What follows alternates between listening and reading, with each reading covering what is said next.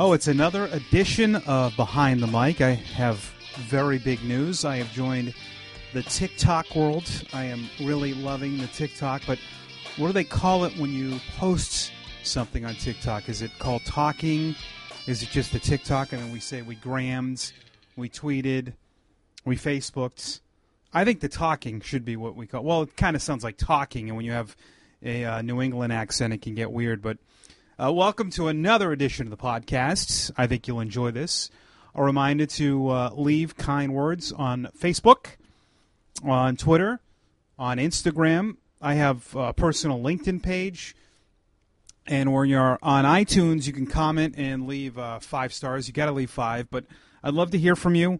We have good interaction on Facebook, posting messages and putting some cool things on there, and love hearing from everyone. And I think this podcast is going to grow.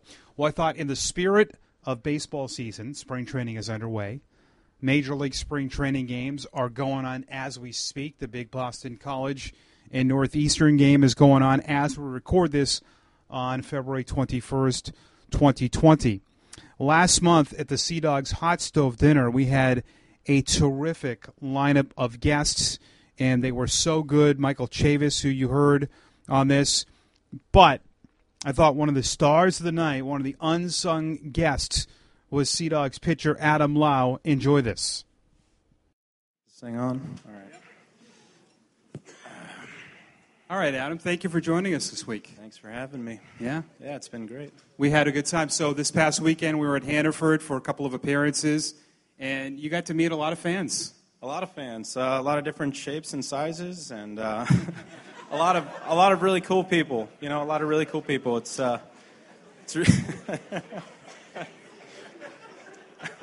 We only have 15 more questions, so you. Sorry, was that too much? Yeah. So yeah. Too much honesty there. You're supposed to wait till question 7. That's. You're good. Yeah. Yeah. So you were great. So what do you do right when the season is over? Is there a vegetation period for a player to just? Yes. Junk food, lots of couch surfing, just vegetating for a while, like a good week, and then it's back at it. Honestly, yeah. Vacation comes and goes around that time, but we get roughly a month to kind of do whatever we want. Then the training will start back usually. Yeah, typically. Yeah, So what is it like the off season for you? Do you start you throwing? When does that start? December, or do you do it? November. I start in November. Yeah, I don't like to lose the field too much, so that's just the way I like to roll. Yeah, that's good. Yeah, you're ready to go now, aren't you? Yes, sir. I can tell. Sir. I am. Last year was your second in Portland. I thought you had a great year. Thank you. I really did. Thank you. Yeah, I think so as well. It was. I definitely felt like myself for the entire year, which is really cool. Not having to figure things out midway through, but just kind of trucking along with the same thoughts, the same routines the whole time. That makes a big difference, no doubt. That's second year in AA? Is that what you mean? Yes, yeah, and then just things that I had figured out in the previous off season, and just the familiarity with the coaches, and yes, yeah. Including one that we have right here, yeah. Right. Manager, I got to be careful, yeah. Manager. Say coach, yeah. I said coach, sorry, Joe. So the Sea Dogs had an okay game last April 25th at Binghamton. It was a no-hitter. Yeah, it was okay.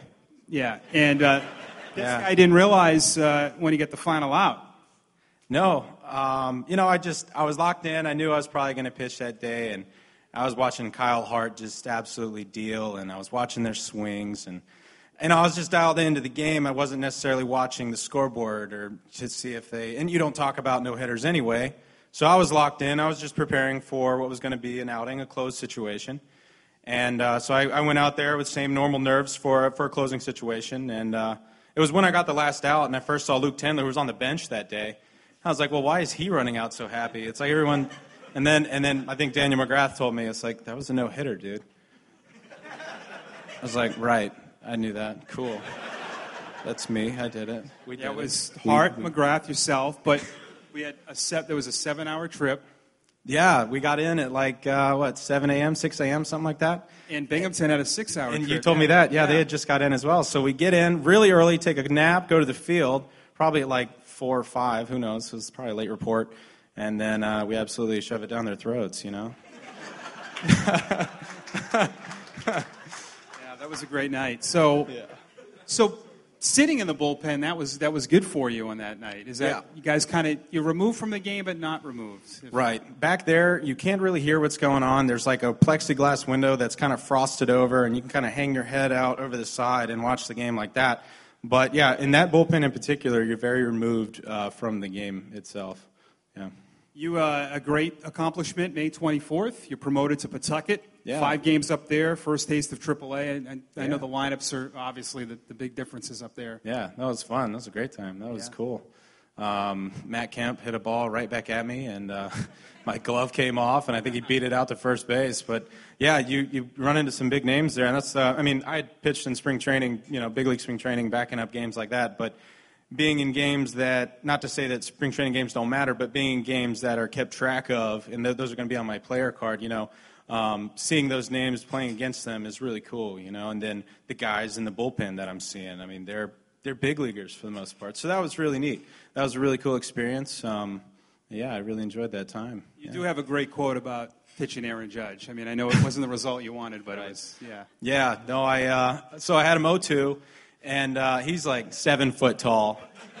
7 foot tall. And so I throw him a high cutter, and he just hits it dead center, in Tampa. The wind's blown out anyway. So Benintendi makes me feel good. He's saying, dude, the wind took that ball out. I was like, I don't know. He crushed it. So, but, I always like to come back and say I struck out Stanton the next at bat, so that's cool. But that's a cool experience to have. There is some value to I know doesn't count in the statistics, but facing big league hitters, it's a lot of exposure, too. Even if it doesn't count, it still counts. So I was saying I saw you were a NESN. A lot of the games that you got into, those games were a NESN. Yeah, a lot of my friends saw that, too, at sports bars and whatnot. They text you after the Judge game? Yeah, pictures and videos, and I got a lot of crap for that. So this is this really good stuff. The Boston Globe, Stan Grossfeld did a great story how Kelly bought the RV. The RV, yes. The 2009 Bighorn fifth wheel. So let's get into that. All right, let's get into it. I bought this fifth wheel out of Iowa. It was the floor plan we wanted, so we flew from the beautiful La Jolla, California. We flew from there to Iowa, where it was like negative 10 degrees, snow everywhere. Anyway, we buy the RV. We have it shipped to my parents' house. My dad and I renovate the inside of it, so it's got like wood floors, leather couches, king bed, you name it. And then Kelly and I, we just live in that. We take it around the country. We took it up here. I lived in Freeport, took it to Mansfield when I was in Pawtucket, and then in Wells when I was there. And then this off season, we took it out to Ventura, California, because why not? And it was, it's pretty cool because dealing with apartment complexes and constantly moving around like that, and do I get a furnished apartment? Do I bring my own stuff? It's like, well, I'll just bring the whole house with me. And it gives me an excuse to have a pretty cool truck. I know Michael's got a cool truck, but I like mine better. It's fun. I've been thinking here, you got to start your own RV, call it the Lau. Me and my buddy were actually talking about it last night, talking about just selling. Well, I'm not going to say my business idea right here because we probably got business minds. So, but yes, me and my buddy talked about doing something similar to that. Yeah. Your dad, we could have had your dad here as a guest. Oh, he's a pretty interesting guy. Yeah, Tell us what he does. I love him. Yeah. He's the best. Well, that's good. That's good to know. It is good. Yeah, I love my dad. So he got promoted. He's a chief. He's in this management position out at NASA, and he's doing huge testing right now with the space launch system, and he's working with Boeing a lot, and he does a lot of budgeting, so he's shelling out millions of bucks and buying really cool stuff. He just told me about a crane, and he was like really pumped about it. Said it can lift all kinds of stuff. It's honestly incredible. Like, I love that kind of stuff. It's cool to me. That is really cool. That job. Yeah. No, it's very cool. It's rad. I'm gonna try to go out there while I'm in Madison. And go back out there and check it out.